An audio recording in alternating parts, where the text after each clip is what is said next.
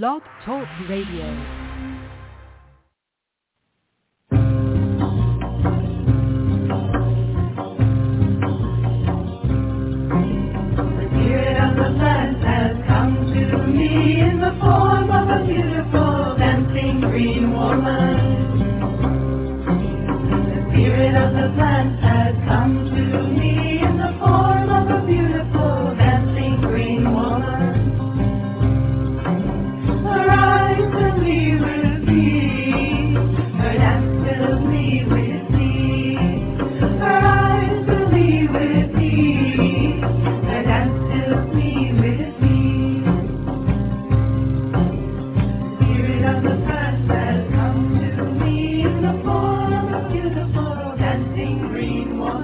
Hello and welcome. We're so glad to have you with us here this evening on Ask Herbal Health Expert Susun Weed, a 2-hour radio show each Tuesday night.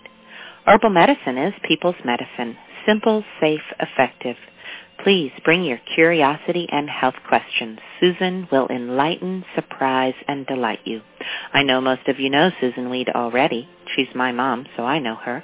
But for those of you who have not yet met Susun, I'd like to share she is the author of the Wise Woman Herbal series, wonderful books on women's health and herbal medicine, including Wise Woman Herbal for the Childbearing Year, Breast Cancer Breast Health ! The Wise Woman Way, Healing Wise, the Wise Woman Herbal, New Menopausal Years, the Wise Woman Way, Down There, Sexual and Reproductive Health, the Wise Woman Way. And Abundantly Well, 7 Medicines, the Wise Woman Way, the newest book in the Wise Woman Herbal series. So exciting. In addition to being the editor at Ash Tree Publishing and writing her books, Susun is the director of the Wise Woman Center in Woodstock, New York. The Wise Woman Center is open to the public on appointment-only basis. She offers weekend workshops, intensives, and apprenticeships throughout the season.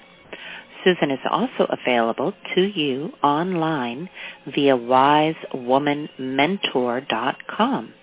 There you can go and view her weekly e-zine. You can subscribe to receive a notification via email each week, or you could join her mentorship program. Susun also offers distance learning correspondence courses and online courses at the wisewomanschool.com. Join us there for colorful, instructive, easy video courses, including Easy Herbal Medicine with Susun Weed, Happy Knees, a cancer diagnosis, adaptogens for long life, and Abundantly Well companion course, wisewomanschool.com. You can also just go to her website, susunweed.com, where you will find thousands of pages online with recipes, articles, art features, and so much more. Well, for now, let's see what Susun has to share with us this evening. Thank you, and welcome, Susun. Thank you, Justine, and goodbye. And welcome, Sarah Ellen. Justine is finally on the way back to Costa Rica. Oh, wow. Safe travels, Justine. Yes, they're going to be driving down to Florida, and then from Florida across the southern part of the United States, planning to stop in New Orleans, which I always call the armpit of America. And then we have family, my sister and her daughter and her children live in Austin, so they're going to stop there. And then my friend Betsy in Tucson, they're going to stop there. And, of course, they're going to go to Yosemite and Big Bend and Painted Desert and all those fun American parks, because we live in a beautiful, beautiful continent. Mm-hmm. They will, of course, not be able to go any further than the Pacific Ocean. And since they're that far south, they'll wind up in California. And then they will fly from there to Costa Rica, because sense has prevailed, and too many of us have said you cannot drive through Mexico and Guatemala and Nicaragua. You just can't do that. So they're flying. Hooray. Yay, yay, yay. Yay. Why? And other good news of the week, I finally planted the last of the bulbs. Oh, nice. All 400 bulbs are in the ground. Woo-hoo! Ooh, what a beautiful spring awaits. Indeed. Oh. Monica Jean and her friend Robin, and the two of them used to come over here every Friday. We had little girls at the farm, and then, of course, they became not little girls anymore. So it was nice to have them back to do some work and to get those bulbs planted. And I said to Monica Jean, you should be home. They're going to be back in April. I said, you should be home just at the right time to see these bloom. And even more so than see them, smell them, because we planted fragrant narcissus. Oh, yum, yum. Yeah. Nom, nom. What have you been up to this week? Oh, and before I ask you what you've been up to, I want to let everybody know that you are our guest this evening, so we're going to get to hear a lot more about what? Do you have a topic you're going to talk about this evening? Well, I figured we could just put it out there. I shared with behind the scenes helpers that I'm open, ancestral stuff or just like body stuff, whatever floats your boat. I'm open. All right. We'll see what the theme of the evening is and take off from there. That'll be fun. Nice. I'm continuing to work on the Comfrey Conference, really looking forward, envisioning a Comfrey forum where anyone can submit a video of any length talking about their experience with Comfrey. Nice. So as part of the Comfrey Conference, be a dedicated Facebook page, which is the Comfrey Forum, which is just a place to go and hear people's stories about Comfrey. Oh, how robust. I love that inclusion. That is beautiful. People's medicine. How lovely. People's medicine. So if somebody just, wants to talk for a minute, that's fine. If they want to talk for 5 or 10 minutes, that's fine too.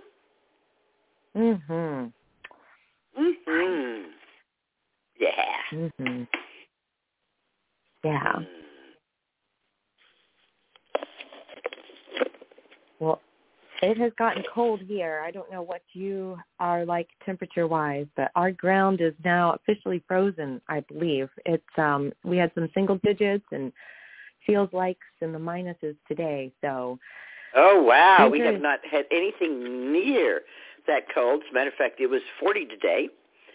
And I dug Ella campaign root this weekend and made a tincture. Oh, nice. Nice. Yep. I think, the last of our digging done last week, so we're supposed to warm up a little bit. I don't know. The ground felt pretty solid today. Well, those single-digit temperatures do get it hard, it's for sure. Yes. Amazing difference from today versus last week when I was still able to easily move the wood chip pile around and do some things with that I wanted to do. So it's cold here now. Winter is upon us. You may remember a month or so back, I talked about making sage salt. Someone had given me a big bouquet of beer garden sage. And the leaves are much rounder and softer than the regular Salvia officinalis, and actually much better for eating. And I dried it. Well, it kind of dried on its own, and plucked the leaves off the stalks and ground them up with some salt. And so I have sage salt that I can put on things. We were eating last night, Justine and family were eating here, and I made roasted vegetables, which I did, with olive oil and with the sage salt. We had sweet potatoes and parsnips and carrots and onions and apples, all kinds of good things on our roasted vegetables with olive oil and sage salt. And Justine said, oh, the sage salt you gave me, I kept in the car. She said, and any time I had to go out like into a store or something like that, come back, I would eat a little sage salt, and I felt like it really protected me from infection. Oh, how wise. I love that. Isn't that a great idea? It's a great idea and so easy to travel with. So she, I bet, had at least that at her disposal to take with her. Imagine she did. Wow, that's fabulous. Oh, she said she used it all up. She ate it all. Oh, refill. Refill. Yeah. Well, some of that beer garden sage, I did root and I did stick it in the garden. So hopefully next year I'll be able to make a lot more. What a great idea! I love it. Love it. And I I've been imagine making you could do that. shiso salt for years. Any aromatic dried herb ground really fine with salt is a fabulous condiment and another way to get more herbs in your diet. Mhm. Love it. Mm.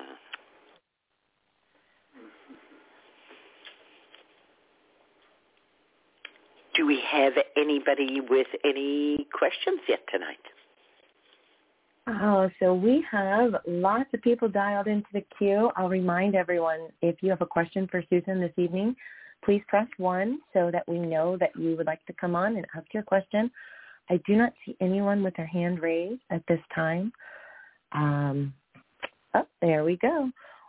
We do have a caller now from the 302 area code. So from the 302, you are live with Susan. Hi, Susan. Thank you so much for this opportunity to ask you this question. Currently I'm recovering from breast cancer surgery and treatment, and I have been so blessed to own a copy of your book that has given me all that I needed to protect myself and take care of myself on this journey. And I've just come up with an issue this past 2 weeks where I have been feeling some pain. And in your book you mentioned using skull cap, a tincture, drops, and I just wanted to get some more for pain and to be able to overcome an insomnia issue that I'm having due to some of the medications I'm having to take. So I wanted to find out Could you tell me a little bit about the medications that you're having to take? Yes, I'm taking an aromatase inhibitor, and all I and do you have to take that because my cancer is it's a hormone positive. Its characteristics are hormone positive, so they want to make sure that nothing. They block all the estrogens from regrowing or having the cancer go anywhere else in my body for a period of time. So the surgery was not successful. They didn't remove the cancer. They removed it, but and then I had to have radiation, which I had, and then you had to have radiation. Yes. Because there was one portion of it where they wanted to make sure that all the cancer cells were gone. And then, so their surgery wasn't successful. They were incompetent. They got majority of it, I would say. Well, the majority of it isn't good enough, is it? It's very aggravating to me. I see it's not aggravating to you, but it's very aggravating to me that women are told have to do things that will permanently impair their health because of their ineptitude. It's not like they're saying, we want you to do radiation because it will make you healthier. It's not like they're saying, please take this aromatase inhibitor because you will thrive when you're taking it. They're basically saying, we kind of didn't do it well enough, so we need you to mess yourself up with these therapies.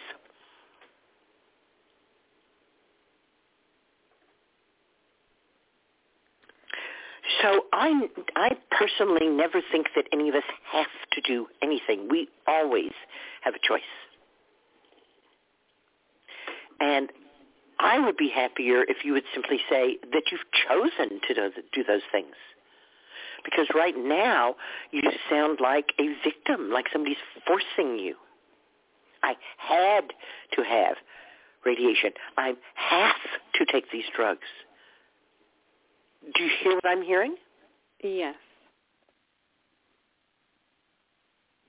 So I have chosen to do this but also using, complementing this with herbs as well as an incredible all-organic diet. And however... Organic diet is rather like locking the barn after the horse has left, right? Excuse me?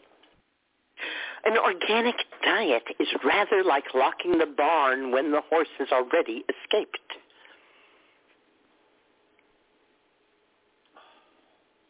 Well, I was already eating organic, and that's just how I eat. That's what I'm saying. Yeah. You can have an incredible organic diet. That's great. I'm not against it, but it's not going to do much of anything for you. I met a woman who grew up on an organic farm, only ever in her life ate organic food, was diagnosed with breast cancer at the age of 32. It's not a magic remedy, eating organically. Well, at least you're limiting the toxins that are in your body. That's how I see it. And giving your body... Maybe you are and maybe you aren't. Organically grown means it is grown organically. There are no standards about what's done to it afterwards. Organically grown things can be sprayed with fungicides.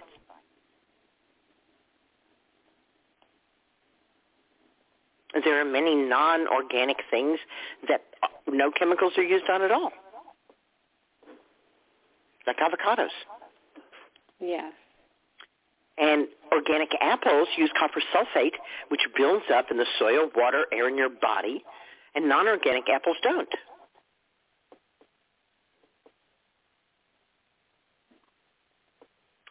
So what I'm saying is, good, eat organic, but it's not going to do anything. It's not necessarily helpful to prevent or to treat.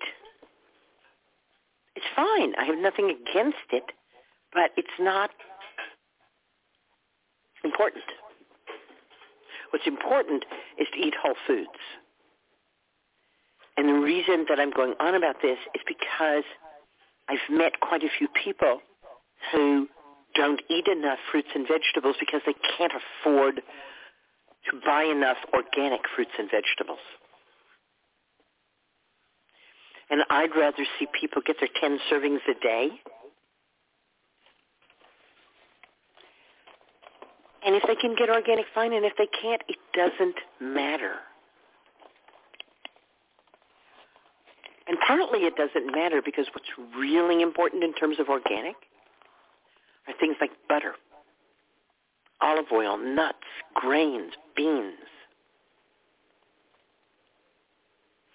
And many people who eat organically don't bother to get butter or olive oil organically because they're very expensive.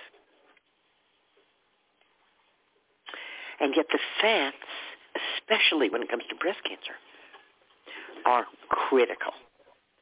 Now, I'm all for adequate fat in the diet. And like Sally Fallon, I'm all for a third protein, a third carbohydrate, and a third fat.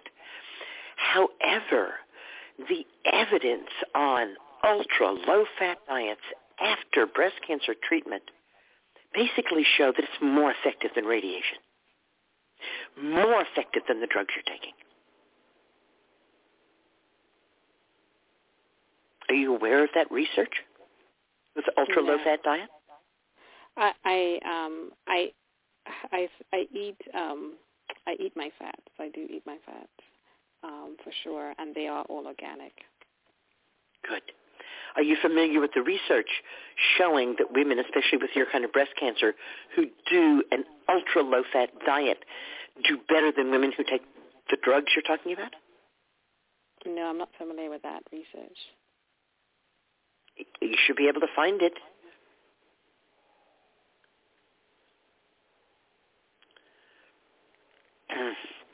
Right, you want research papers?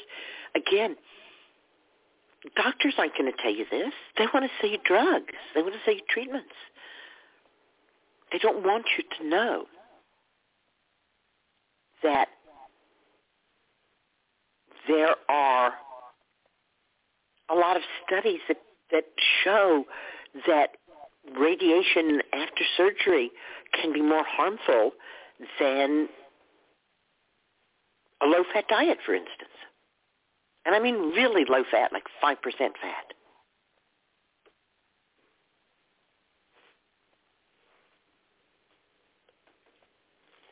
%5%? Yes, ultra-low-fat diets. Wow. Wow, yeah.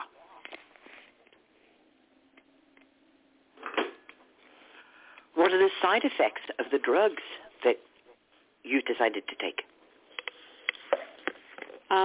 Pain, and that's why I was looking at, it just started right now in terms of the pain, joint pain, and pain in my bones. So because, the drug you're taking works on your entire body, right? Yes. So how much of your breast are we talking about where there might be cancer? Or as one oncologist put it to me, basically what we're doing with cancer and drugs is we open the front door and pour in 5 gallons of wax hoping it will get to the kitchen.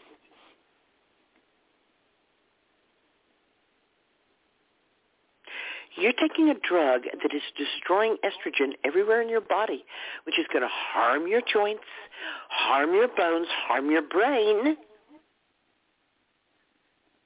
because they weren't able to surgically remove all of your cancer, because you're afraid that they weren't able to, because they've made you afraid.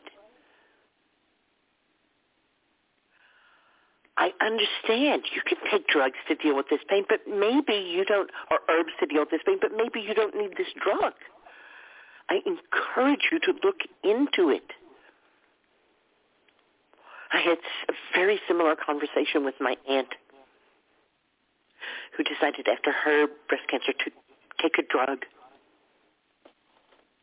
And 10 years later, I sat by her bed and said goodbye to her as she died from the failure of her pancreas caused by that drug. Wow. It's not your only choice. How frightened are you? Are you going to be going back for follow-up? Are you going to be doing scans? Are you doing a drug and radiation because you never want to have another scan or another mammogram?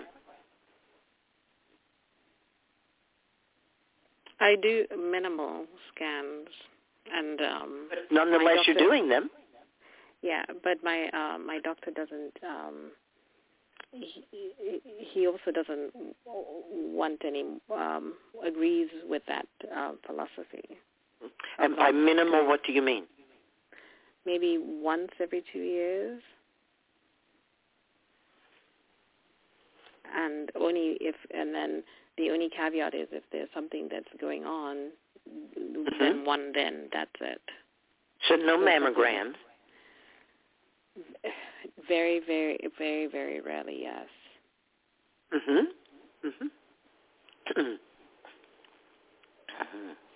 What stage was your cancer? 2. And how much lymph node involvement was there? None, thank God. You're being overtreated. You're being violently overtreated. And you can do all the complementary herbs in the world. And please do. But they're not going to save you from the effects of these drugs, as you see. You've been doing complementary medicines. So here's the real issue. Breast cancers don't eat all estrogens. Human women make 30 different kinds of estrogen. Breast cancers eat one of them.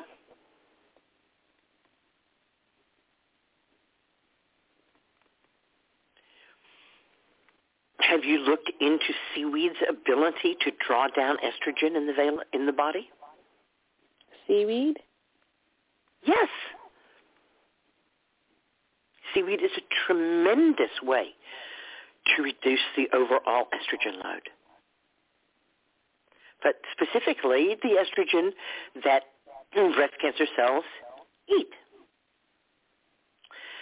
Things like beans, astragalus, red clover, all of which are in the same family, contain constituents which the body can use to make estrogens that the cancer can't eat. Well, I do eat beans tremendously, too. Yeah. Mm-hmm. Astragalus and red clover do it even better than the bean.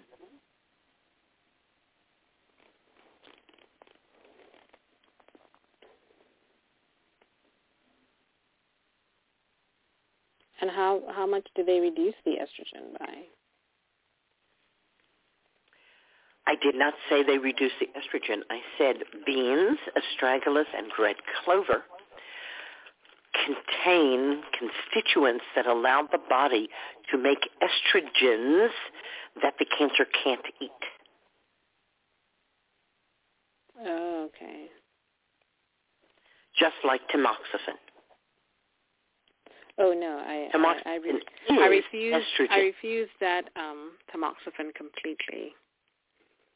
I wouldn't even go down that road with the tamoxifen at all, because that was one of the. But what I'm saying is, tamoxifen is estrogen. That's what it is. And beans, astragalus, or red clover are like natural tamoxifen. Rather than taking away the estrogen from your entire body, they do what wise woman tradition wants done, which is to nourish the other estrogens that the cancer can't eat.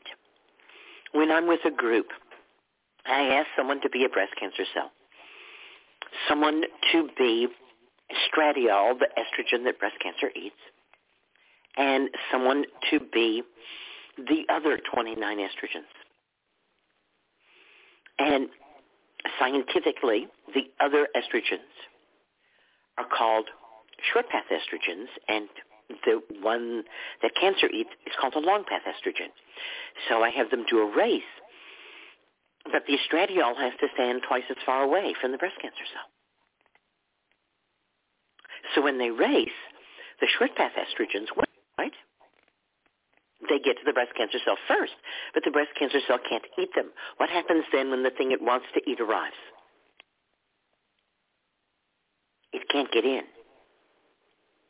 because the other estrogens are blocking it. Okay. Are you drinking nourishing herbal infusions at this point? Yes, I have been. The nettle. Good, including red clover. I haven't been doing the red clover, but I should. Mm-hmm. I haven't done that. Probably infusion. the most important one for you. Because I've been doing the nettle, I've been doing fennel, I've been doing. I'm sorry. What did you say after nettle? Fennel seed tea. No. Why? Fennel tea, not infusion. The tea. Wait a second. How are you making your nettle infusion? With water and the stinging nettle, the loose. Yes, the loose, and then letting it sit. How much of the loose stinging nettle are you using? At least 2 tablespoons. You're not making an infusion at all. You're not drinking nourishing herbal infusions. Why? You're drinking teas. Teas hardly count. What should I be doing It's differently? like if I boiled a carrot in water and drank half a cup of that water and said I had carrots for dinner. I didn't, did I? No.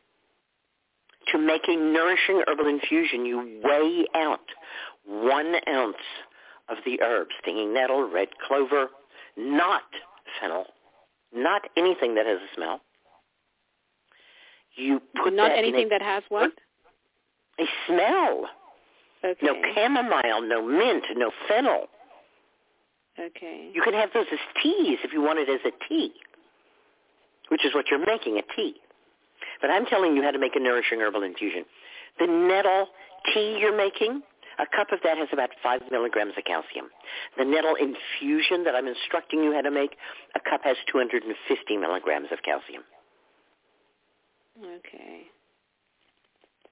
1 ounce. Do you use ounces or do you use grams? Ounces. 1 ounce by weight. It's not a volume measurement, it's a weight measurement. 1 ounce by weight of stinging nettle, oat straw, comfrey leaf, red clover, linden. Those are the 5 I rotate through. In a quart jar, fill it to the top of boiling water, put a lid on it, and let it steep a minimum of 4 hours. Oh, wow. Okay. You are not making nourishing herbal infusions. You're making teas. Wow, 4 hours. At least 4 hours. I usually let mine steep overnight. Okay. Oh, my goodness. Wow. You see, minerals are the most important thing that you need to get from your food. Vitamins are in all food. Even if you're eating pizza, you're getting vitamins. Plants make vitamins to protect themselves. It's really hard not to get vitamins, but it's pretty easy to not get enough minerals. And most people won't cook their fruits and vegetables enough to get any minerals from them. You eat cooked greens like collards and kale? Yes, a lot. And how long do you cook them for? I cook them for at least 5-10 minutes. You might as well put it under your pillow. You're getting zero nutrition. Why? Minerals are metals. Tell me how easy it is to move a mineral. They are locked into the plants. They're very difficult to move. In order to get any minerals from your cooked greens, they must be cooked for a minimum of 1 hour.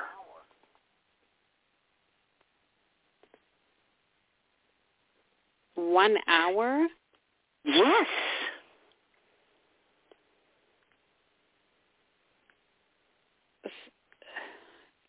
Wow. Wow. You are malnourishing yourself, basically. Oh, my goodness. There's no vegetable that I eat that's not cooked for at least an hour. So are you making it almost like a soup, or are you It's not a steaming them? soup. I'm not sending them for swimming lessons. Why would you put so much water in it? I do a lot of kale or collards at one time. I have a big pot that holds about 3 gallons. I rinse and chop my kale or my collards. I leave the stalk in the collards. I take it off the kale. It just doesn't cook up. It stays tough, and I feed it to the rabbits. Right? So I have rinsed, chopped kale or collards. Fill my pot to the top. I put 1 inch of water in the bottom. Bring it to a boil. And cook it for at least an hour, 2 or 3 if I have the time.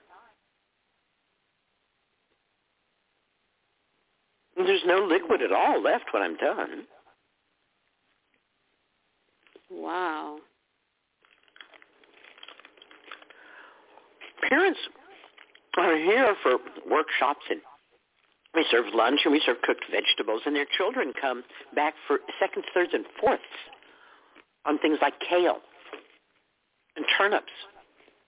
And the parents say, they won't even eat those vegetables at home. I say, right, because you don't cook them. And children know better. Oh, my goodness.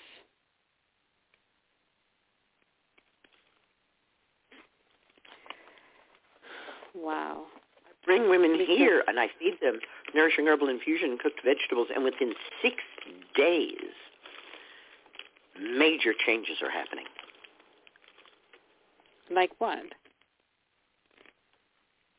Improved energy, improved mood, improved skin tone, less desire for sweets, even steady blood sugar, incredible energy. What do you want to add to that, Sarah Ellen?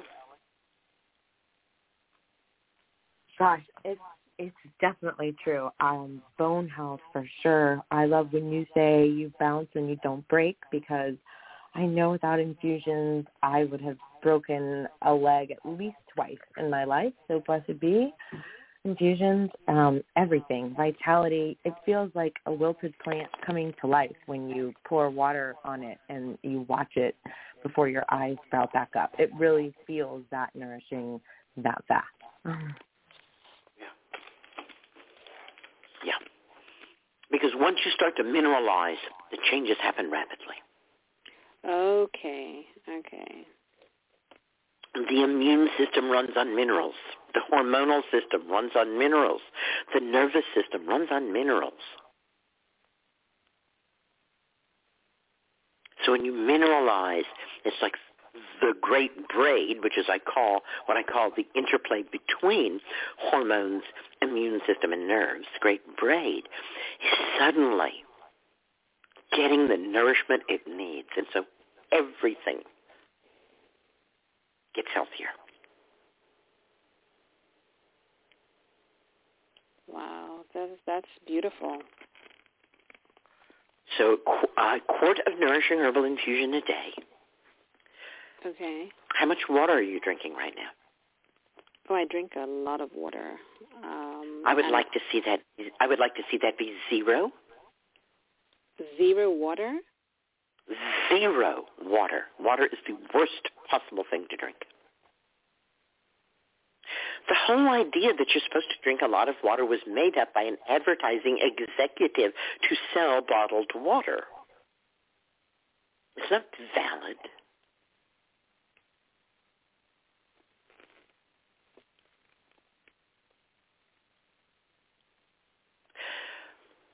Let's think this through. Every cell in your body is protected by a membrane, and that membrane is made of fat. It's a lipid layer, in fact, a double lipid layer. One lipid that is hydrophobic and one that is hygroscopic, one that loves water and one that hates water, so they kind of cling together. What's the interaction between fat and water? The fat floats. So if you want to get something hydrated that's surrounded by fat and you pour water on it, what happens? Does it get wet? Right! Yes. Water is the worst possible thing to drink. All it does is leach the minerals out of your body, causing you to pee and lose minerals. And what I want is you to be mineralized.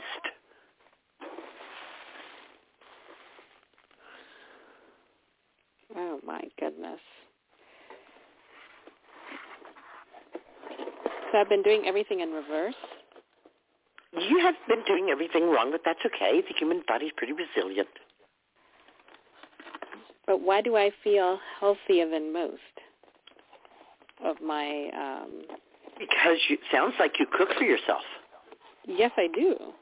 Well, there you go. As soon as you cook for yourself, you're going to be healthier than 99% of other people. And it doesn't even matter what you cook for yourself. Just the fact you're cooking for yourself is going to make you healthier.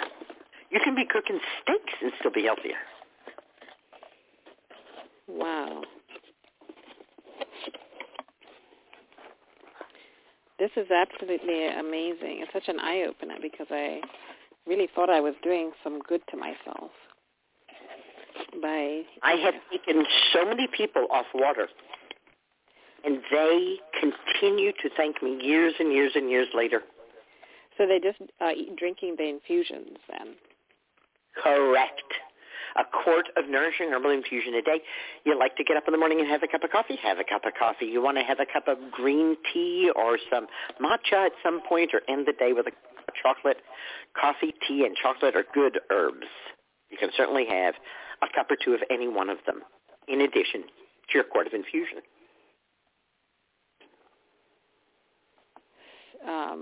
So you're, just a quart is enough of the infusion? The human body, unless in severe circumstances, only needs 2 quarts of fluid a day. 1 quart comes in through the food we eat. Therefore, we only need to drink another quart. Now, if you are at very high altitude where it's extremely dry, you'll need to drink more. If you're at a place where it's extremely hot, over 100 degrees, and you're sweating a lot, you'll need to drink more. But your average person in a reasonable environment is healthiest with a quart of infusion a day and 2 cups of some other beverage. So you're saying the green tea? Green tea is wonderful. Yay, catechins, huh? Yes. I make a really concentrated matcha. I do a tablespoon of matcha powder, and I do it with hot water to get it thinned out, and put that into a quart of cold water, and I have that in the refrigerator. And I drink about a quarter cup of that every morning. That's part of my, the cancer is gone and we're never dancing with that again routine, which is, I'm drinking matcha every day. You bet. I have about a quarter of a cup of matcha, a quarter of a cup of kava, because kava root, I find for me one of the best pain reliefs for skeletal muscle pain. And then the other half of the glass is whatever the infusion of the day is. And that's my morning beverage. And that's for muscular pain? Kava root, yes, relieves musculoskeletal pain. For me, very, very well. I've certainly seen it work for quite a few other people as well. Oh, wow. Oh, my goodness. This is amazing. I was talking today about the 3 traditions, about how the scientific tradition sees herbs simply as the source material for drugs, and how the heroic tradition sees herbs as drugs with green coats on or supplements. And the wise woman tradition sees herbs as companions and nourishers in a way. So by using nourishing herbal infusions, we were able to get the highest quality nutrition on the planet.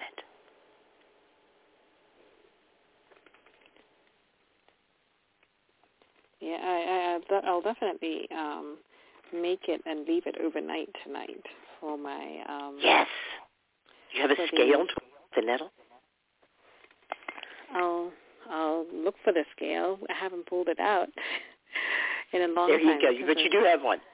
Yes, we do have one. So right. Just look for it and see. Right, and most of them have a TARE function, a tare function, and you put the quart jar on the scale, then push that TARE, and it'll take away the weight of the jar, and you can just put the herb into the jar on the scale until it comes to an ounce. How's that for easy? Oh, what function am I meant to look for on the scale again? What is it called? TAR? TARE, tare. Tare, okay.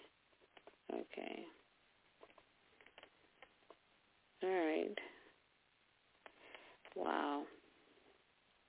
And then, of course, the next morning you strain the infusion, squeeze the spent plant material, put it in your compost. You can't eat it because I always drink it.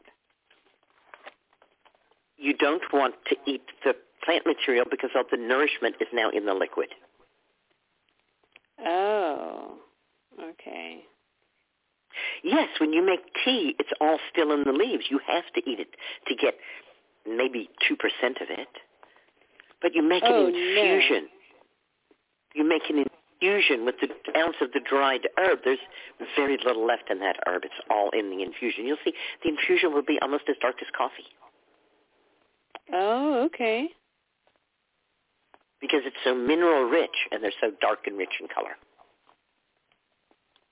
Okay. Not every one of them, but the stinging nettle. I think that's what you're going to be making. You said you were going to be making tonight. Yes, that's what I'll be making because Right. And then, so is this the same thing? What about oat straw? I know you mentioned that before. Same thing, an ounce of oat straw in a quart jar. Fill the top with boiling water. Tightly lid. Steep overnight. Strain it out. Put the spent herb in your compost pile or throw it on the lawn. Put the liquid in the refrigerator. You don't have to drink it cold if you don't like it cold, but it needs to be kept cold. And how long does it last? Depends on how cold you keep it. Okay. In general, I don't expect an infusion to last for more than a couple of days. Okay, because that's, for me, when I would keep mine and I would drink it, I would taste it differently if I had it after 3 days. That's what I'm saying, 2 days, right? Yeah.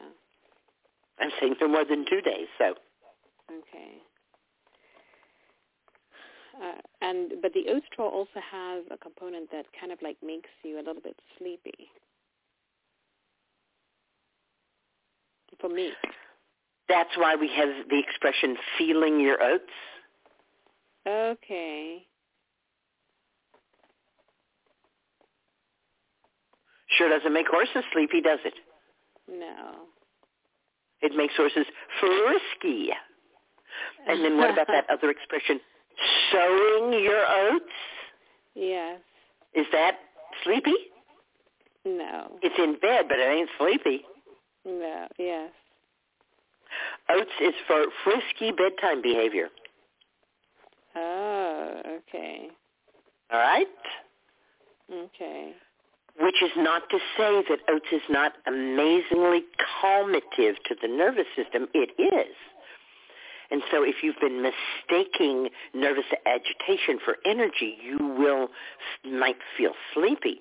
But once you start actually getting minerals, you will feel your energy in a very different way. Okay. Because this, I'm trying to think back. I grew up in Africa, and we used to cook on with the earth pots and make our beans for a long time. They'd cook for hours, even vegetables, and make soups that way. But we never, we rarely cooked the kale as fast as as long as you're saying, only when we were making some sort of soup. And I always just love to have them when they're bright green. So you're saying I've taken nothing from that.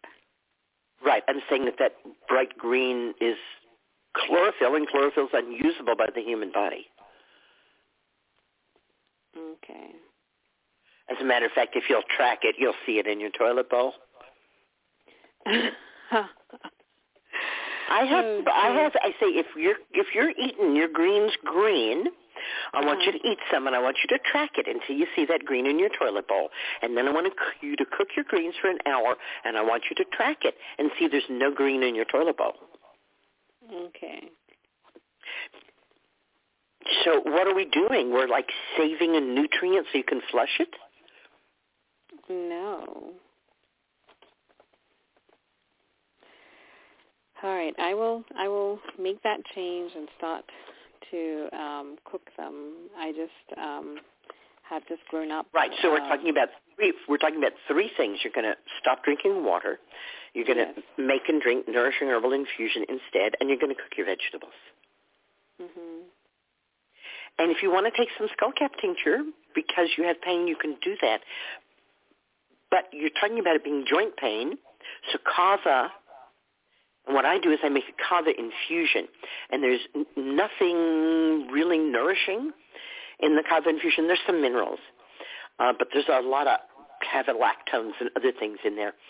So I use 1 ounce in a quart jar, fill it to the top with boiling water, and then I just use a little bit of that. Remember, I'm just using a quarter cup of it every day. And so that stays in the refrigerator for a long time because it's not going to spoil like the nettle, which has protein. Right, so I'm just having a little bit of that kava. I also, personally for me, find that CBD, both a tincture of cannabis and CBD oil taken internally, have helped me through some pretty heavy pain episodes. I think they said they put in over 300 stitches in me. Oh, my goodness. I was in surgery for 17 hours. Was this for you? What surgery was this for? To remove my cancer. You got cancer? Yes. Oh, my goodness. Wow. And yours was also breast? Oh, no. It was the same cancer that killed my mother. Oh, my goodness. Human papillomavirus in the rectum. Oh, my goodness. Actually, it was isolated in a lymph node. And there was no spread of any kind to any other lymph node. And no metastatic process, which I put down to the mushrooms, the huge amounts of medicinal mushrooms that I eat and took. And they said that radiation would destroy it. And I went through 6 weeks of torture, and it made the cancer very angry, and it began to grow even faster. What? In fact, when they did an image on May 8th, it was 7 centimeters, and when they removed it surgically on May 13th, 5 days later, it was 8.5 centimeters. Oh, my goodness.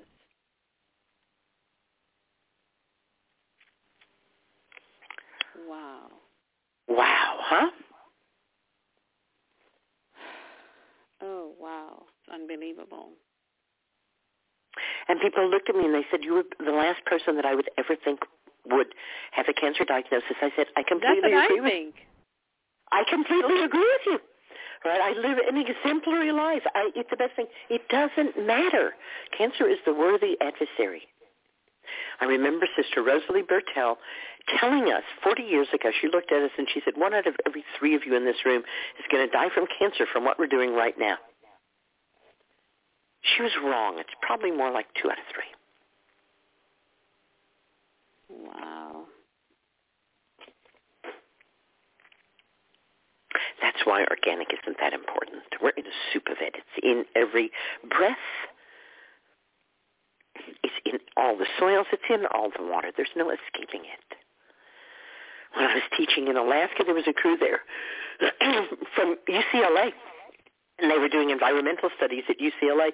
And so they had looked at several environmental pollutants in the air, water, and soil in the LA basin, and they thought, let's go to Alaska where there won't be any, and we can, see what the difference is. And what they found was it was 10 times greater in Alaska. 10 times? Yeah. Wow. In a way, it's very horrifying and depressing that there is no place to run.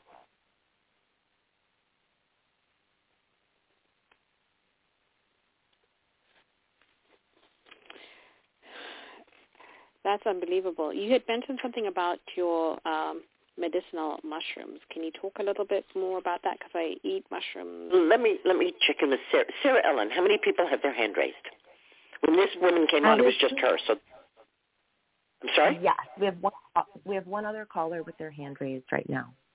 Okay, one. So I'll talk very briefly about medicinal mushrooms. So tell me, you said that you've been consuming mushrooms? Yes, I have. Wonderful. The very early studies that were done, over 75 years ago now, and they were all Petri dish studies, right? So they took cancer cell lines and they introduced mushroom extracts to these cancer cell lines in Petri dishes. And what they found was that every mushroom basically killed every kind of cancer, including the white mushrooms that you buy at the supermarket. Oh. So are there then, can you get finer and more specific? Possibly.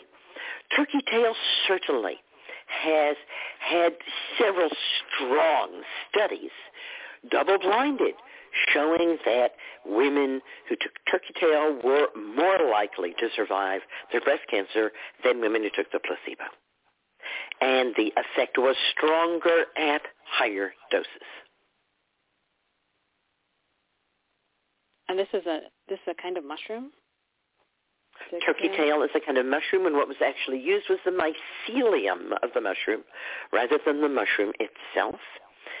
And Paul Stamets at Fungi Perfecti is the one who has popularized the use of mushroom mycelium.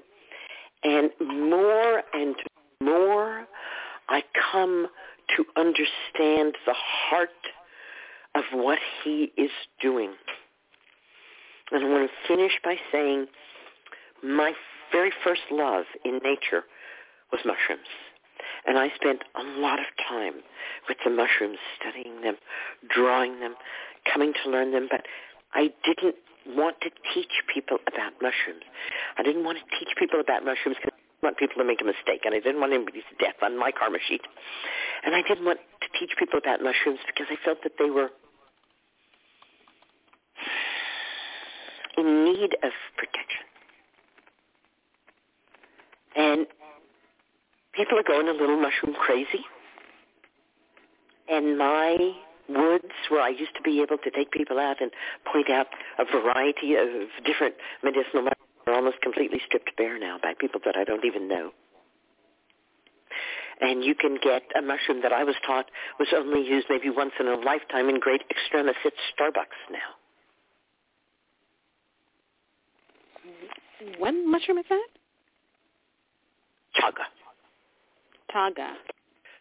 Chaga, the mushroom that takes 100 years to grow. And so when I was taught about this, what I was taught was that you don't use chaga, except maybe once in a lifetime.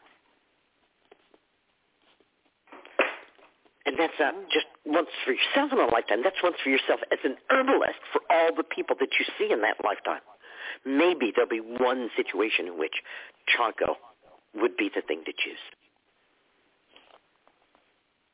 Right? And now, Starbucks. So, yes, mushrooms are wonderful. Include as much mushrooms as you possibly can in your diet in every way except in pills and supplements. And that's the very last thing I'll say before I say goodbye, which is if taking any supplements of any kind, I pray for you to stop.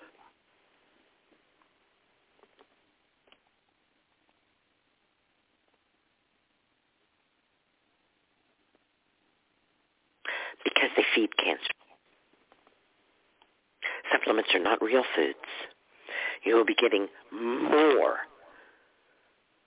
than what you need in terms of vitamins, minerals, and all kinds of plant constituents from your nourishing herbal infusions. Throw those pills away, or hey, it's the holiday season. Wrap them up and give them to somebody you don't like much. Green blessings.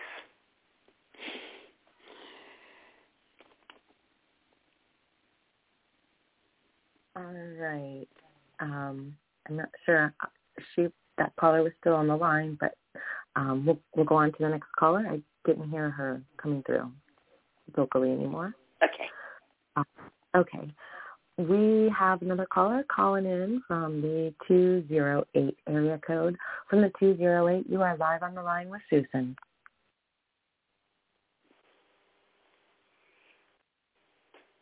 Hello, hi. 209, are you there? In the 208, can you hear us?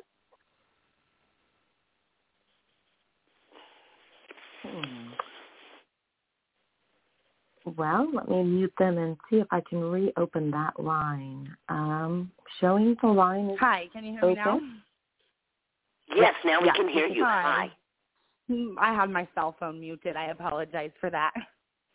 So my name is Tabitha. I have called you a couple times. I'm at work waitressing right now, but it's super dead at my restaurant, so I have a moment. And I have some things to talk about. Mainly it's my skin right now that I've been battling some psoriasis outbreaks with.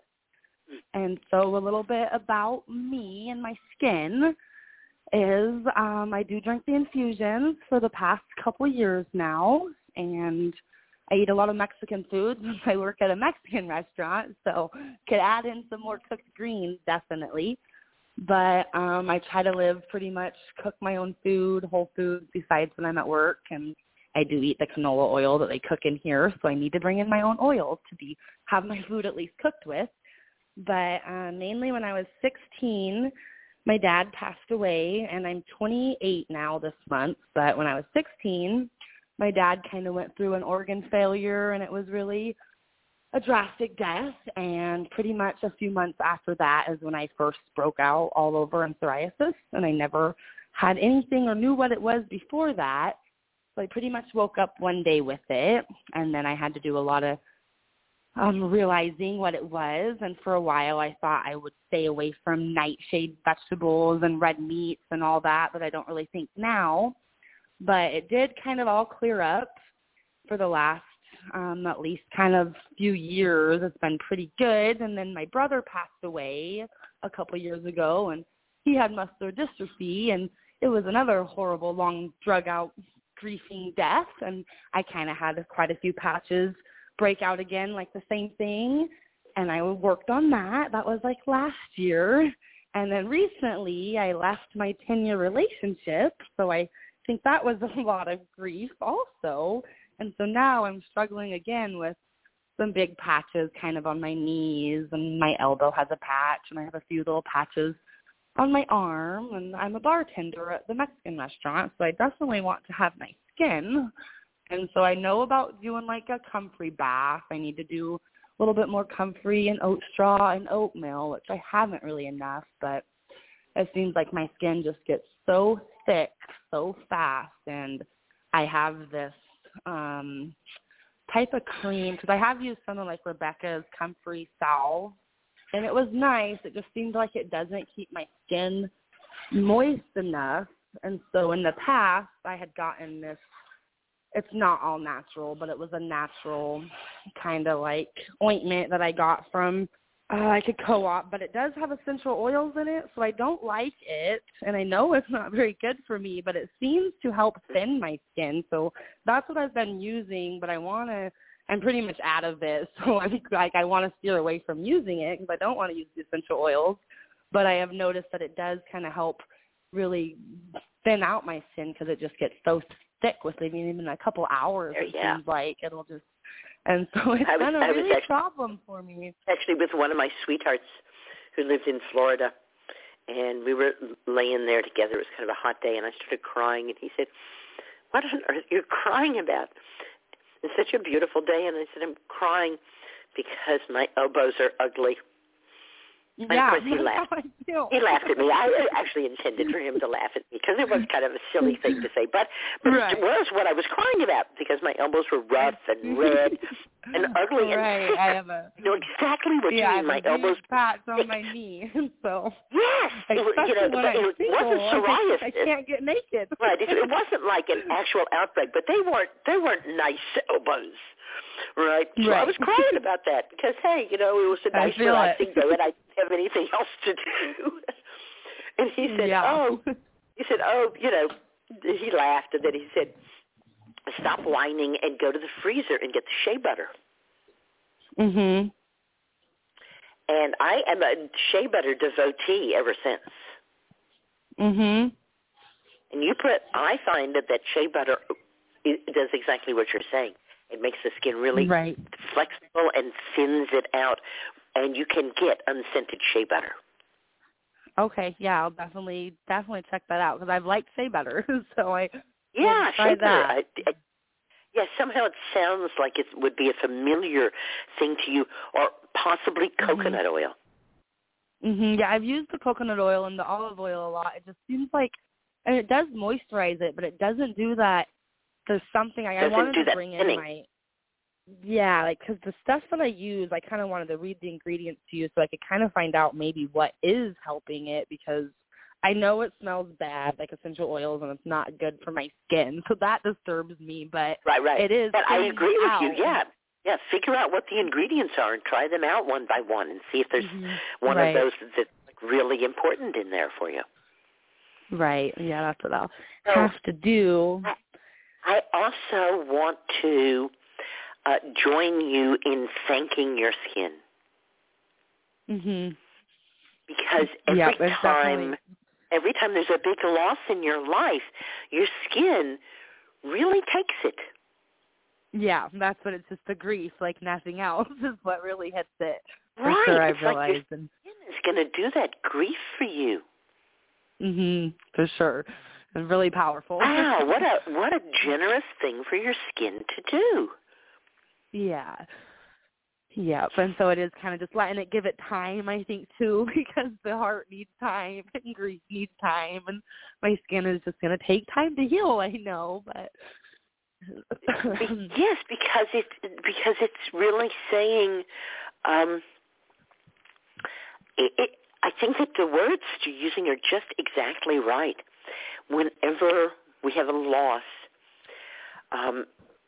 it's almost like an instinct or an impulse to tighten up and to get thick and to protect ourselves against further loss. And, of course, what all of the teachers say is, no, that's the very moment in which you need to break open and to become thinner. Right. And that's what my skin needs to do. Right. So that's exactly what you're saying. Is yes, wow, my skin is taking that grief and it's like hardening up to protect me.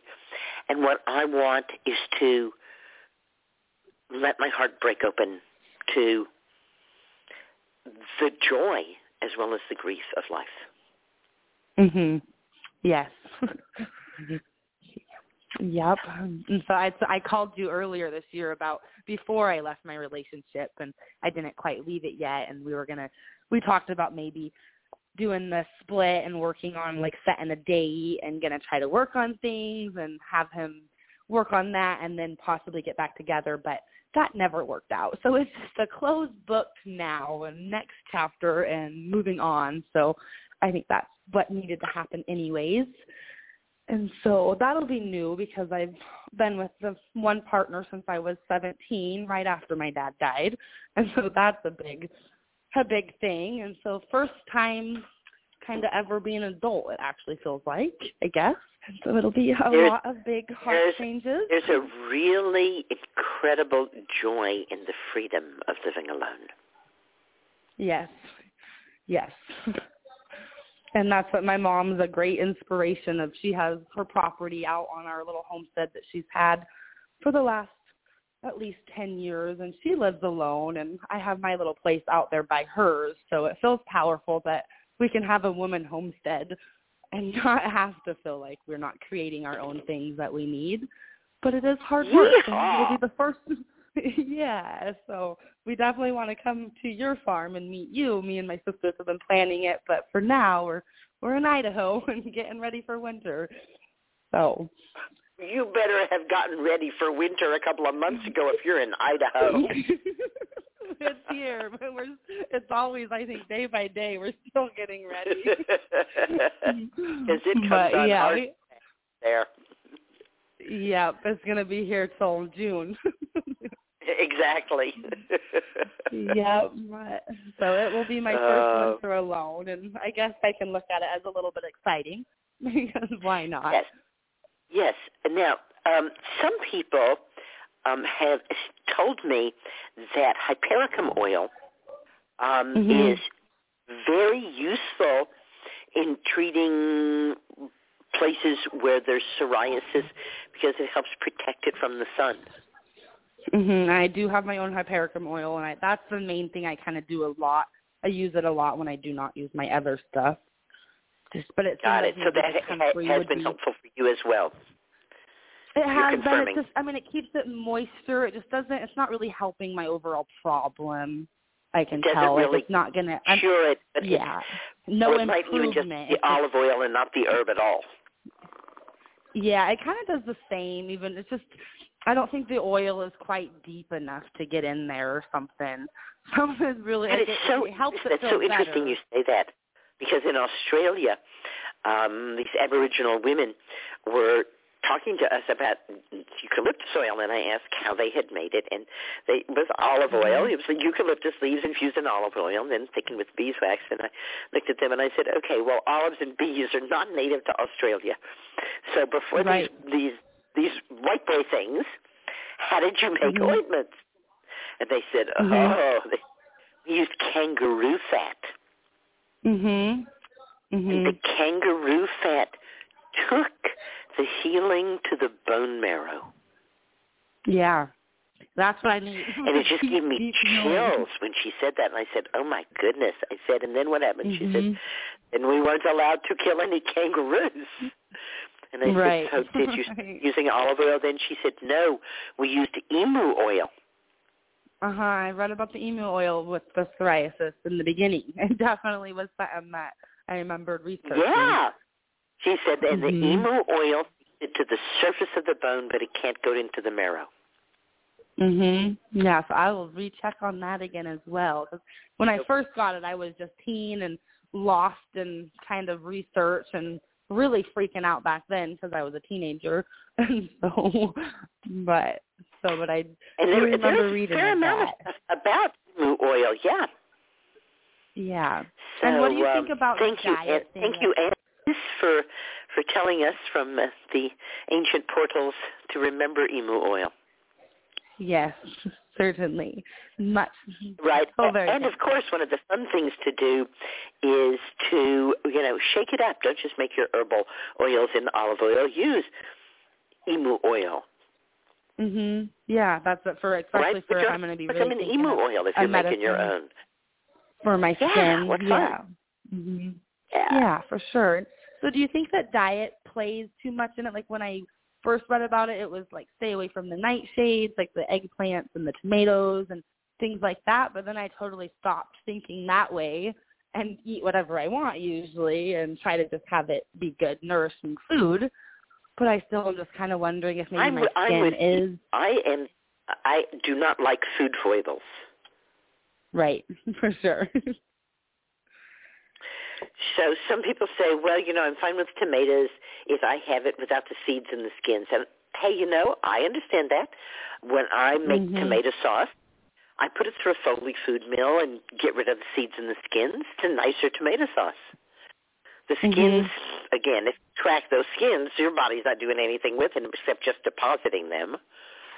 So once you've cooked it, and there are lectins and other things in the seeds and the skins, which especially I'm told by people of color are more problematic for people of color. But I think really what we're talking about here is that the edible nightshades, potatoes, tomatoes, peppers are new world stay plants. away from pepper. And the old world nightshades are really poisonous. Some can even poison you if you just touch it. So there was a lot of fear about nightshades that came from the New World. Tomatoes were grown as ornamentals for over 100 years in Italy before anyone ever dared to eat one. Funny. Peppers are still grown as ornamentals, aren't they? Yep. Yes, they are. Right, and you say you stay away from peppers. Yeah, I think I got it from you. Easy. That's not easy to do if you eat Mexican. There's a lot of peppers and pepper in Mexican food. Yeah, I eat pretty much just the more mild Mexican food, but I'm sure I get some of it from working here. But that's what I was just thinking. Since I had the psoriasis, it was probably needed to stay away from hot, spicy, and inflaming things. So I did cut out even like all black peppers and things like that. But it is like prepared for me. That makes sense to me. Yes, that's what I thought. And I don't miss it. Once you just got rid of it, I didn't miss it anymore. So I was like, yeah. As a matter of fact, it becomes really startling when it gets in your food. It's like, oh, what's this weird taste? Yeah. You for sure notice it a lot more. Mm-hmm. So, yes, well. So I think that you're really right, that there's probably not a lot of dietary connections so long as you're eating a good diet. Mhm. Yeah. Yeah. We wouldn't want to say to somebody who's my daughter has somebody who works for her who seems to subsist on numerous cups of coffee. In each one he puts about 5 teaspoons of sugar. Yeah. No, none of right that. Now, that's not a really good diet, right? No. If he had a health problem, we might say that he needed to change his diet, right? Right. Yeah. Overall, I think I did have a pretty good diet. Overall. I did cut out all alcohol when I first got it as well, too, and I slowly started drinking a little bit more now that I'm a bartender. I didn't know if maybe that was part of it, too, but I really don't drink that much either. So I was thinking really just moderation, alcohol, moderation, anything if I do eat it bad, and probably more just focusing on listening to my skin and my heart is what I'm thinking, since it feels very connected to my heart each time this happens. Yeah, absolutely good. Right. I'm glad to be reassured. I think you got this. Wonderful. Yep, I'm going to have to. It's the only option. Go ahead. Well, we all get something that we get to play with, as I say in the storyline for Healing Wise, is that yes. Initially, of course, there was no disease of any kind, but we got so bored we had to make up disease so that we would have something to do. Yeah, and it really has been kind of what triggered me at 16 to take the healing path to learn my stuff. So I'm thankful, I guess. Have to be thankful for your skin. Thanks to your skin, which is so visible. Mhm. Yes, that's what's hard right now with being first time by myself and maybe wanting to be with other people. There's just no way I'm going to be able to until I have pretty skin. So I'm having a hard time. It's like, it's becoming a struggle because I'm not going to want to let someone see me without, I don't know. So that maybe it's who I'm going to let see me as well while I'm in this transition. But it's definitely been tricky. I certainly hear that. Yes, but I will definitely check out the emu oil and continue maybe to just do some more journaling and body work. That sounds good. And, of course, Burdock is saying, don't forget me. Yes, and so I did order some burdock in the past. I still have just because I haven't really found my own burdock, and my sister has showed it to me once or twice, so I need to get more connected on my own for sure. But I did order some just from like the online co-op, and so I'll add in some more infusions. Easy, see, right? So you can make some burdock infusion, have it around, and eat burdock infusion and ounce. Burdock oil. Burdock oil can be used externally, but I'm really thinking burdock internally. Infusion. Okay, because that's what I have the infusion. Yeah. I have the herb already at home to make an infusion, and I just haven't silly. So, yeah. Yes. And you can just keep it in the refrigerator, and again, like I'm doing with the kava, just like a quarter of a cup or half a cup a day. Mhm. Adding it in with the other infusions. I will do that then. Well, thank you so much for taking my call. You're welcome. Always wonderful to have you. Yep, wonderful to have you available, and I will be making my way to your farm sooner than later. Be expected All right, to see us yay. eventually. Green blessings. Good night. Thank you so much. Green blessings. All right, and we have one caller who has raised their hand, and you're calling in from the 412 area code. From the 412, you are live with Susan. Hello, Susan. Hi. I'm calling tonight. Thank you so much for taking my call. You're always very reassuring for me, and I had a cat bite my hand about 12 days ago now, and I'm, and it was pretty red and swollen for the first 5-6 days, and then basically I thought it was getting better and better, and I'm not too worried about infection at this point. Then I'm now, I guess like it's day 12, and I'm having trouble closing the hand, and I'm having, I'm just beginning to be like, I wonder whether I should be doing something to check whether or not like I did any damage to tendons or ligaments. So that's mostly where I'm at, is like, do I want to do something like an ultrasound or an MRI? And my guess is that it's not severe enough I don't think I'm particularly interested in surgery, and I'm not, like, it doesn't feel that severe. And my limited research the last couple of days, like, as it's been still painful, has suggested that if it's a minor tear, it's basically just like don't use it for several weeks. So I'm sort of curious where you would go in terms of diagnosis, and then also like whether a splint versus movement, kind of guarded, focused movement. So I'd love to hear some perspectives that you have. What part of your hand did the cat bite? Pretty much kind of right below the pinky, about maybe 1 inch down from there, and then right at the knuckle in the ring finger. So kind of just under your small finger and at the inner knuckle of the ring finger. 2 different bites. Yeah. Right. And did the teeth pierce through all the way through? It was a pretty deep, so I had a pretty deep puncture wound. Mm-hmm. How long did you soak it for initially? I did not. Okay. It's a good thing for us all to remember that when there's a deep wound, a puncture wound especially, there's always a risk of tetanus. Tetanus is a very common organism. People think, rusty nail, tetanus. It does not have to be a rusty nail. If you have like a cat bite and you get your hand in the soil, there's tetanus in all soil. Mm-hmm. Mm-hmm. And tetanus is an anaerobic grower. In other words, it needs to be in the absence of oxygen.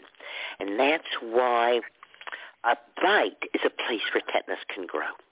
And that's why when they sew up a wound at the emergency room, they give you a tetanus shot, because they've made a place where tetanus can grow by sewing up the top of it. So anytime we have that kind of wound, by soaking it, we make sure that oxygen can flow into it. Because those wounds tend to seal up across the top. And that's why there's the risk of infection. And we see that in cats who fight, right? That they get abscesses. Mm-hmm. Mm-hmm. Yeah. Right, so it's not just tetanus, there's other bacteria. So if it's a wound and then it heals or seems to heal, but there's bacteria under there, then it can cause an abscess or worst case scenario, tetanus, which if not treated is certainly lethal. So soaking is a really good idea for any wound, at least initially. And if I can't actually soak it, what I will do is put Band-Aids or some kind of bandage on it, and then soak that so that I'm walking around with the wound wet, right? Am I being clear? Yes. Yeah. So just so that there's, so that there's like moisture constantly on it. It is not probably too late, even though it's a long time. If you have some sense that it needs that, what I have found in terms of the medical profession with tears in the fascia, in the ligaments, in the tendons, is that healing those things naturally results in stronger and more flexible tissues. Great. And it's kind of funny because some of the wisdom you just shared around, I had that sort of primitive understanding that I didn't want to put a comfrey poultice on to heal the puncture wound from the surface, because then an infection could kind of be deeper in if I healed it too quickly on the top. So I didn't poultice it, and I was kind of putting yarrow tincture as an anti-infective, and I was doing some hydrogen peroxide, and I was washing it pretty regularly, so I wasn't soaking it. And I appreciate that understanding of that could have helped oxygenate the area and would mitigate risk around tetanus and just other abscess infections. So I literally just today made a comfrey infusion to start a poultice. But the wound has closed probably in the last, even 3 days ago. So at this point, I'm not particularly concerned about infection, although I am ignorant as to what an abscessed infection would look or feel like. But I am now beginning to you could get from a cat bite what's called blood poisoning. But it would have already happened. Okay, great.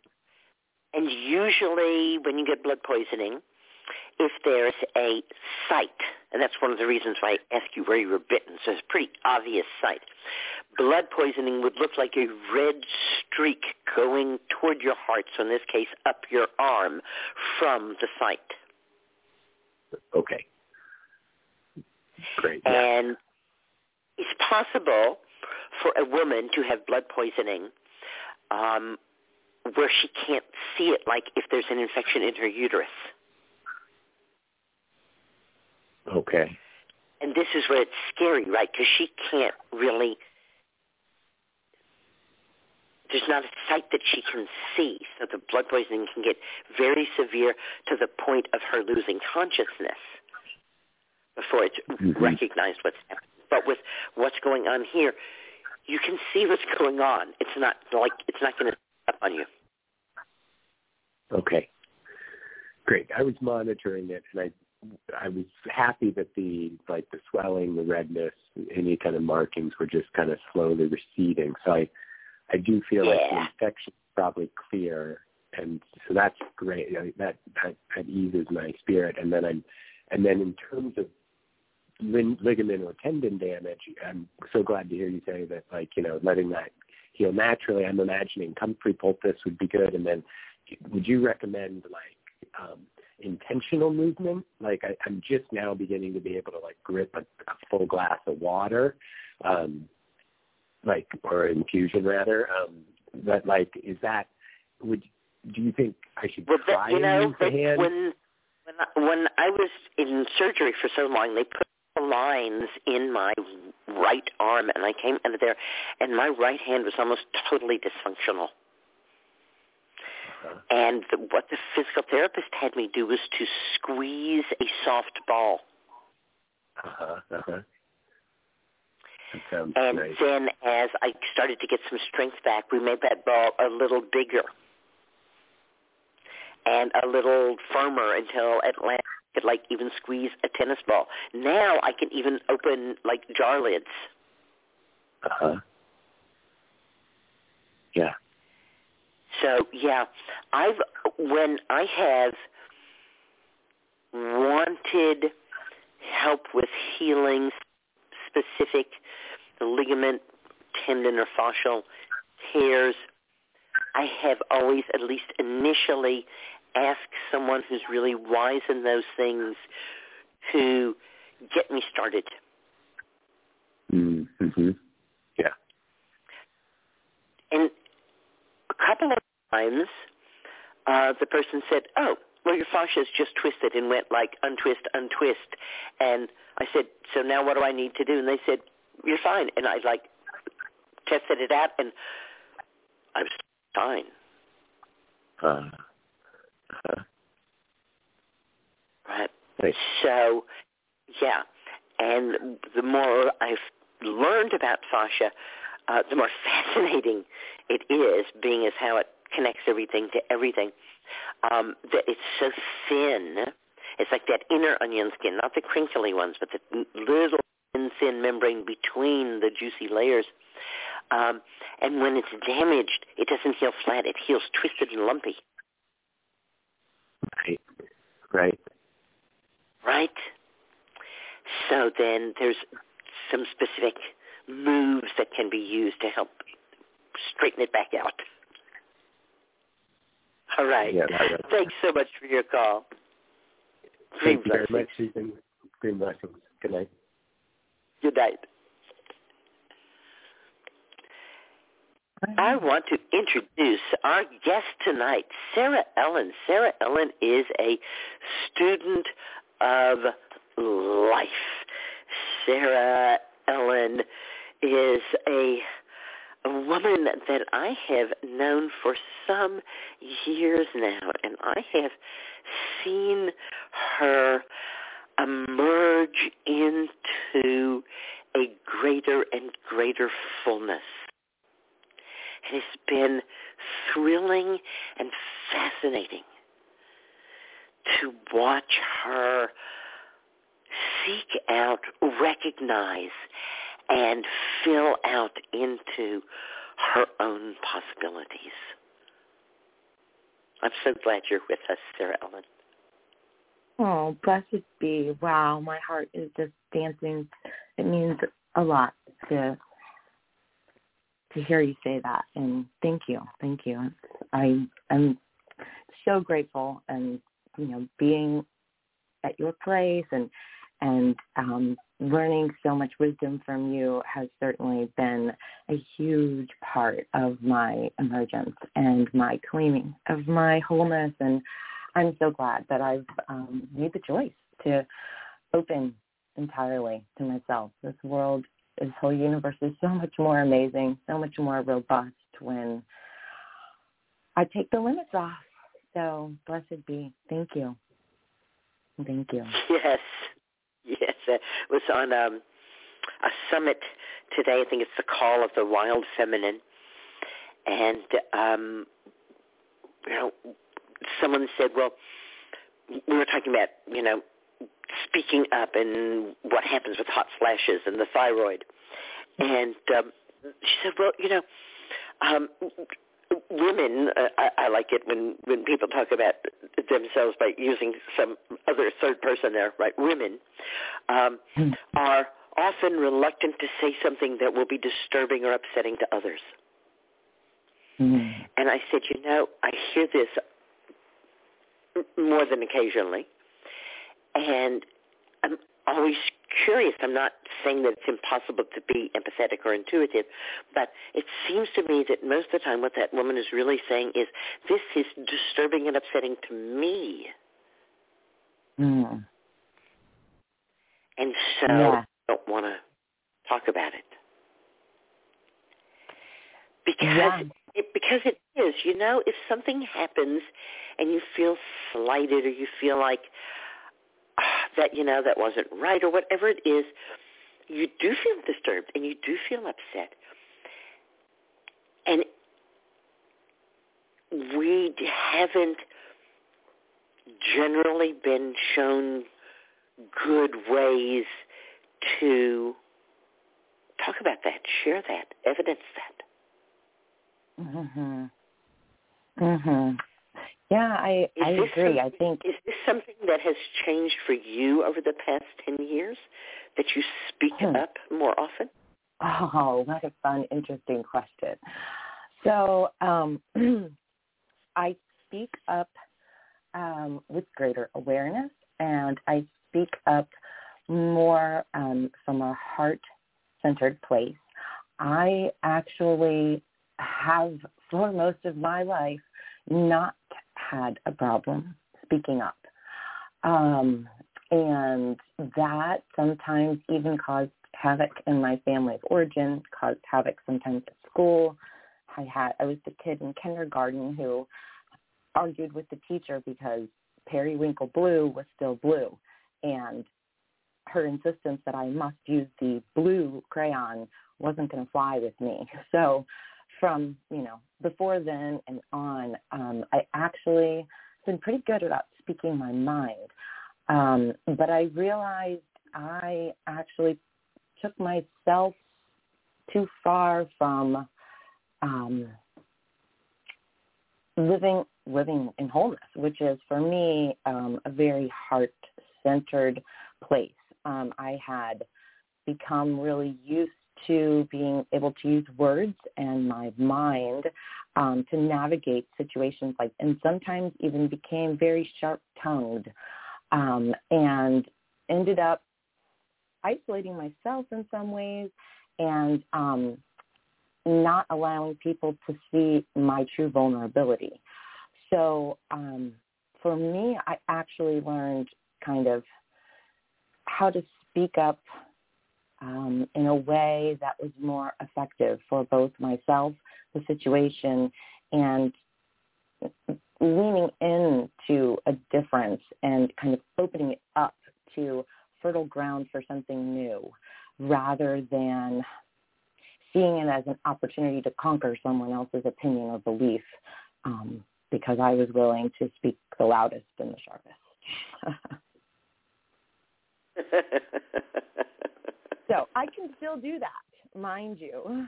I don't know if you recall when I was at your place, there was another apprentice there, and she was working on, she was talking a bit about chakras, and you had asked her at dinner to speak to me, and you gave me the option to respond from any chakra that I chose, and it was just very powerful. I responded from my root chakra, and it felt really good.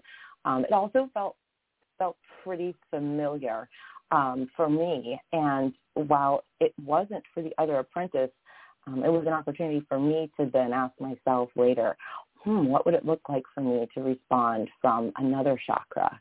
And so playing with that for the last, since 2014, has been really fun and really expansive and has helped me get to know the cards in the deck a lot better.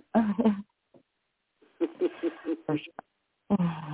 Yes, it was always one of my favorite exercises when I did classes on chakra work, was to have people pair up, and one person was the boss and one person was the employee, and the boss fires the employee.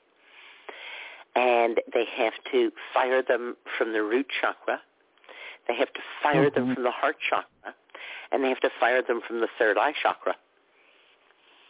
And initially, the employee has to respond with the same chakra. But then the employee, but not the boss, can move to a different chakra. Right, so the boss might say, in the root chakra, bottom line is sales aren't good, have to let you go. And your response from the root chakra might sound like something like, you can't let me go, I have to pay the mortgage, I have a payment on my car, you can't do this. And it's going to be a a tug of war there. And as you say, that's where, like, might is right, huh? Mm-hmm. Right. Right? Mm-hmm. But that employee, has the right to say, for instance, go to the heart chakra and say, wow, gosh, that must feel really bad that sales are down. It would feel really bad to me if you let me go. Maybe I could figure out a way to improve sales if you wouldn't let me go right now. Mm-hmm. And you see how disarming it is when you come at someone from a different chakra. Which sounds to me like what you've been exploring. Very much so. Very much so. And having the awareness and discernment to know and navigate when to pull, which card or what situation calls for what type of engagement. And, blessed be, there are those occasions when, the wholeness is there. And that's of course, my favorite, is when everything is just all together and let my heart take the lead and everything else just is in the flow. So that's where I have found the true magic over since, really opening, choosing to go and be with you and staying open to everything and diving deeper and deeper. And it's just so powerful to live from that place. I was thinking about it today, and energy medicine for me has been such a place of exploration. It has really opened, I have really opened to seeing my physical body as an amazing opportunity for me to connect with so much that I found myself, previously seeking from outside sources, whether it was, a way to health and wellness or a way to understand connections to my ancestors or a way to work with plants or experience sound. So, I've come to really understand and appreciate my physical body and how I'm able to, the freedom I have to really engage with being here, being alive, and taking that creative source of wherever I came from and enlivening it and not holding back, to speak to what you started off with, silencing ourselves and expending energy to hold myself silent is something that I have really committed to not do. It hurts my heart when I have something to share and, some conditioned image-based part of me wants to jump in and say, shh, don't rock the boat. This is it. There's no dress rehearsal. So when I censor myself like that, I know that I am most likely withholding myself from some of the greatest openings that I could find for myself in my life. So I choose to move through that and trust that there's another rung on the ladder, or that the rope may not look long enough, but if I stretch, it is. And those moments and what's on the other side of that reach has been so precious, and the rewards are just magical. Ah, beautiful. Mm-hmm. Yeah. Mm-hmm. Yeah. Mm. Yeah. So today, I was thinking, how could I share a little bit, like, practically, if some of this type of thing became part of our conversation. And I love being in the car in the morning, and it's a great place to sing. So I have found that for me, part of my energy medicine, there is a time of day, and it's sunrise, and I've found that driving a car, and I don't know why, but I have a wondering if it's because my brain is somewhat occupied with the driving task, So I'm able to go into this space where I really feel the information and the wisdom and the connection, and it feels like things are percolating in from my blood and my bones, and it's valuable stuff. And so this morning I was singing in the car, and I realized the song that I was singing is "Wild is the Wind," and I realized that song, when I sing it to myself with the intention and sing it to my heart as if I am courting my heart, it has a profound effect. So a suggestion for energy medicine is, using my voice to, with intention, feel, because that vibration of my voice, as V. Budapest said, that was kind of probably the opener to this, was, my head is a bell. So when I hum, and having done that and experienced that now and appreciating where that can take me, I now have started using my voice, regardless of what it sounds like, it's more what it feels like, to actually reach in and touch my insides. And with intention, and courting my heart feels so good, and my heart loves it. So that's something that I think everyone can do, and it's a really, really powerful way to let your body know and the parts inside of you know how much you love them. What a lovely image to court your heart. Oh. To treat your own heart as beloved. Indeed. Yes. It fills me up. Indeed. Mm-hmm.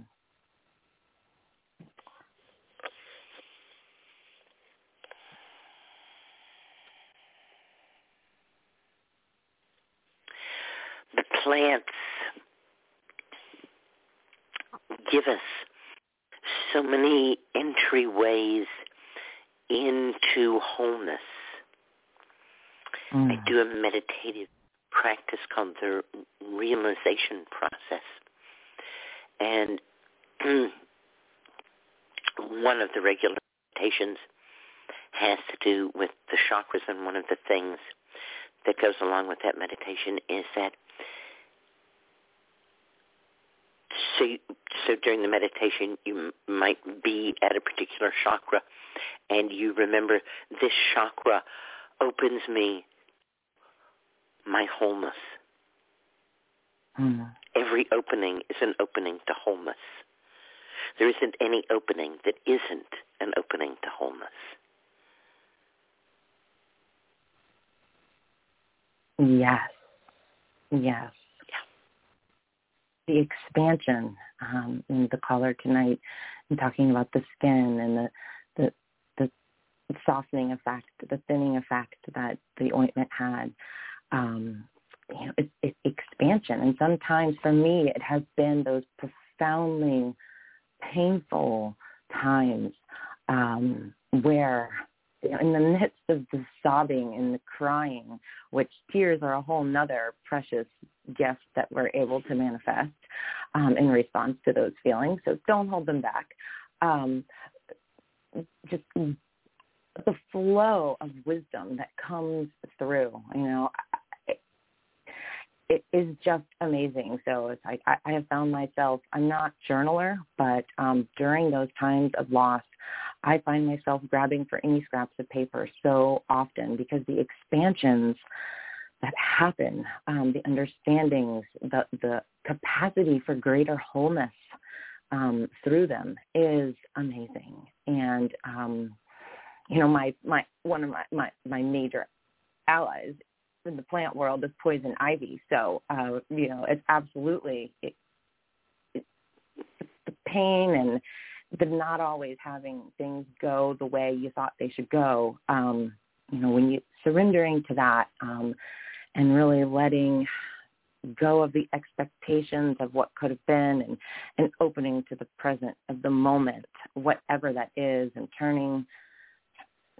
allowing yourself to see the poison as a gift, which, as I said in my story back then, I found out they mean the same thing when translated from German. So it's so whole to lean into those times, and the gift is the expansion that comes from opening to those painful times too. Yeah.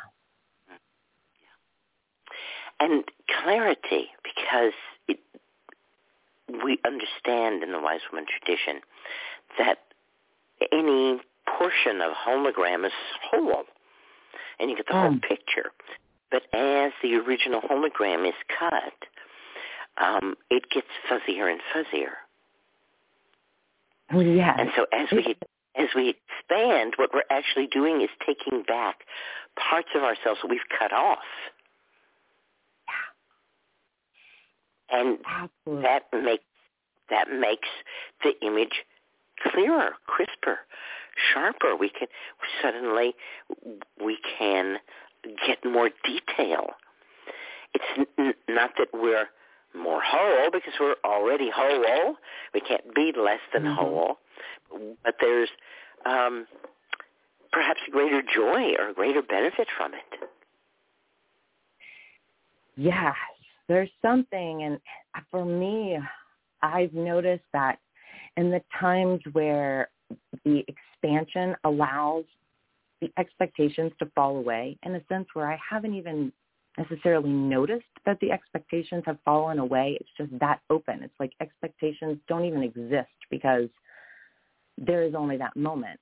And then in the expansion of that moment, it's a good thing I didn't have any expectations, because, wow, everything just got blown wide open, and I couldn't have even written that script because nobody ever told me anything worked like that.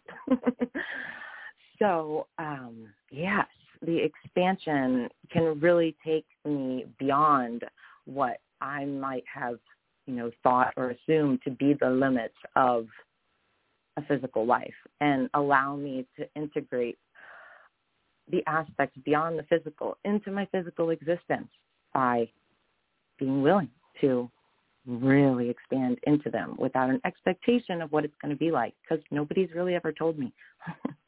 And that's the fun we get to find out when we're willing to play.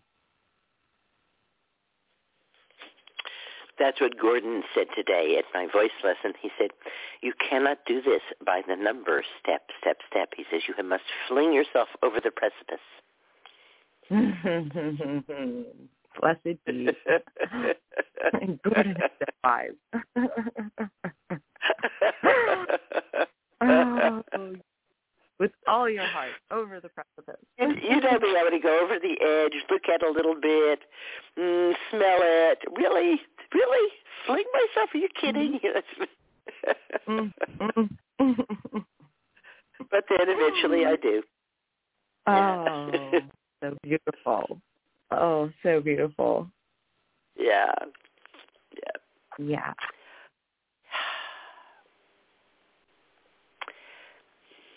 What did you do with the herbs this week?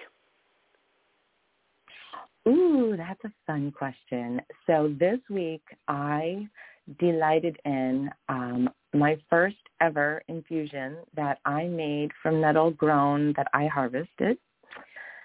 And still my heart. That's gorgeous. Oh, thank you. It was so delicious. I mean, nettle infusion is delicious.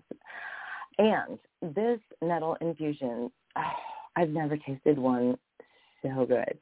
I love the ones at your house too, but this one just, oh my goodness. I could feel her in so many ways. So that was really fun this week with herbs, and looking forward to doing a bigger harvest next year. I kind of took it easy this year. I felt like I didn't just want to, barge in here and have my way with everything. So I just kind of stepped easy a little bit this year, and developing the relationship. I feel like next year I've got a good go ahead. I did some seed spreading at the end of, the season, and made sure, tried to assist in some habitat spreading. So hopefully there'll be more to the nettle family next year, and do some more harvesting, but I'm going to enjoy that harvest for sure. Yes, I tried not to talk too often or too much about how amazing your own homegrown herb is in infusion, because it's a lot of work. And I don't want anybody to think that there's anything inferior about buying herb. I buy a lot of herb. I buy thousands of dollars worth of herb for infusion every year because I make a lot of infusion.